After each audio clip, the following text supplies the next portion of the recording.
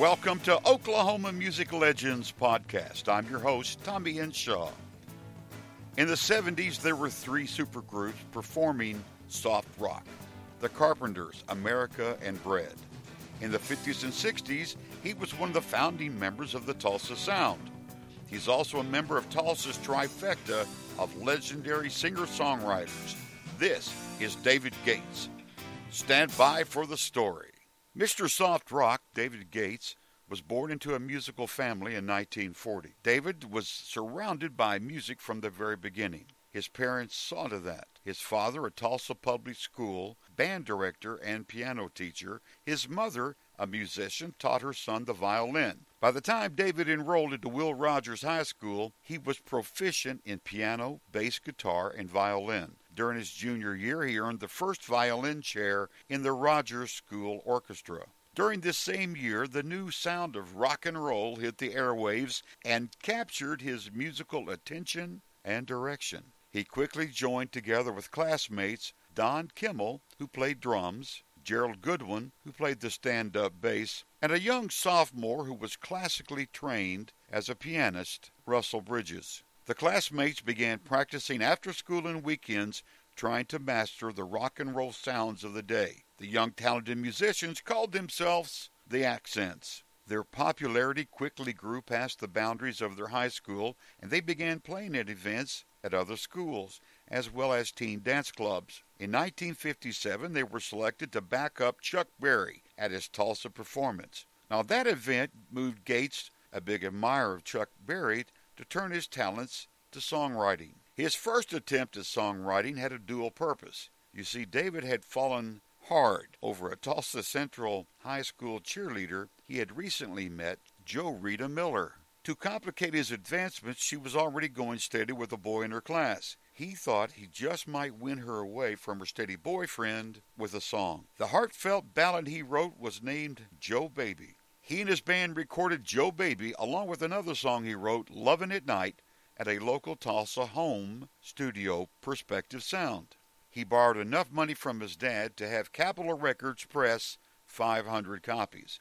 Upon its release, it not only became a regional hit in Tulsa, it was also a hit with the person it was intended to impress. Jo Rita did break up with her boyfriend to be with Gates. On Tulsa radio station KOME's regional survey, the B-side, Lovin' at Night, became a #1 hit, and the band's popularity quickly grew, and they found themselves in high demand. Upon high school graduation, Gates, along with Bob Moses and Goodwin, moved to Norman, Oklahoma to attend Oklahoma University. But shortly after enrolling in OU, they began playing around Oklahoma City, and again, Gates' popularity grew. During his sophomore year, he left OU, returned to Tulsa, enrolled in Tulsa University, married Jo Rita, who was studying nursing in Tulsa, and began playing again as David Gates and the Accents in local Tulsa clubs. Gates, anxious to continue his musical career, loaded up his young wife with only $200 to their name and lit out to Los Angeles. Gates quickly learned that $200 was not enough to sustain the young couple for long. They were forced to return home to Tulsa. Upon returning to Tulsa, Gates assembled local musicians and began right where he had left off, playing in area clubs, saving all the money he could for a return try at L.A. In a short time, Gates felt ready for a return trip to L.A., hoping he would stick this time. He loaded up his 10-year-old Cadillac, his wife, young child, and fellow musician friend Jimmy Karsten, and headed back out west.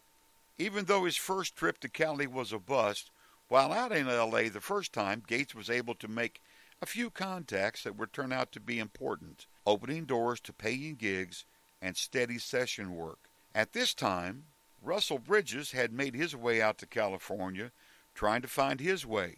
He teamed up with Gates and a young guitar player from Arkansas named Glenn Campbell, and a few other Oklahoma music makers to begin playing in clubs out in Southern California. Both Gates and Russell were beginning to seriously write songs, so they teamed up to form a publishing company for the music they were writing. It was a partnership that lasted until their business and friendship ended in 1963 over the song Icicles and Popsicles, which Gates had written and was his first hit, recorded by the Mermaids and charting number 3. Now, Gates said in an interview, "I had an advantage over other artists trying to make it in California. I knew rock and roll, country, and rhythm and blues. I could read and write music. I could do arrangements, and I could produce songs. I could do a lot of different things in the music business to make a living." Throughout the balance of the 1960s, Gates arranged music for Elvis, Duane Eddy, the Nitty Gritty Dirt Band, Merle Haggard, Hoyt Axton, Buck Owens, Captain Beefheart, and Margaret and Bobby Darin. During the late 60s, however, Gates decided he wanted to record his own songs and founded the supergroup Bread in 1968. His string of hits performed by Bread in 1972 include number 1, Make It With You, It Don't Matter to Me, which reached number 10, Baby I'ma Want You in 1971, Mother Freedom, which was an attempt to reach past their being labeled as soft rock, Everything I Own, which reached number 5, and Diary, making it to 15. Another album in 1972 called Guitar Man had releases Sweet Surrender and Aubrey, which both charted to number 15. The album's namesake, Guitar Man, topped out at number 11. The band ended their working relationship in 1973 after having major successes and 3 of their albums becoming certified gold albums. During their 5-year run, they had sold over 17 million albums. Gates moved on to a solo performing and recording career, having success in the adult contemporary music genre. Briefly, in 1977, Bread did have a reunion of sorts, which produced the hit Lost Without Your Love. His songs continued to live on, many of them having been covered hundreds of times by some of the industry's giants, from Julio Iglesias to Boy George. Baby I'ma Want You has been covered by other artists over 200 times. With all of his success and worldwide acclaim, he continued to return to his hometown of Tulsa. He performed with the Junior College Symphony, and upon a celebration of the 50th anniversary of Tulsa's famous Utica Square Shopping Center, Gates also wrote and performed a song dedicated to his hometown entitled Tulsa, My Hometown. In 2002, he was inducted into the Oklahoma Music Hall of Fame. On a personal note, Everything I Own is my personal favorite song from Bread. Upon hearing this song, the lyrics spoke to my heart after I had lost my own teenage love. I thought it said everything I wanted her to know. However, as you may already know, and I only recently have learned, Everything I Own was written by Gates over the loss of his father. Now this song once again speaks to an empty place in my heart over the loss of my own father a few years ago. As I've gotten older, I've learned one significant thing. Some of the things that happen in your life, you just don't seem to ever completely get over.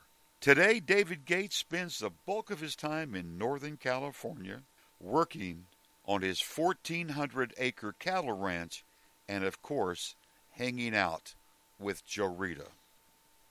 You've been listening to Oklahoma Music Legends. Tell your friends they can find us on iTunes, Buzzsprout, Stitcher, Google Music Play, and now on Spotify. Also on our website, OklahomaMusicLegends.com. Click on the podcast link where you can see and choose from all of our podcasts. While you're there, look at our growing picture gallery. Please like our Oklahoma Music Legends Facebook page. For Oklahoma Music Legends, I'm Tommy Henshaw. Thanks for listening.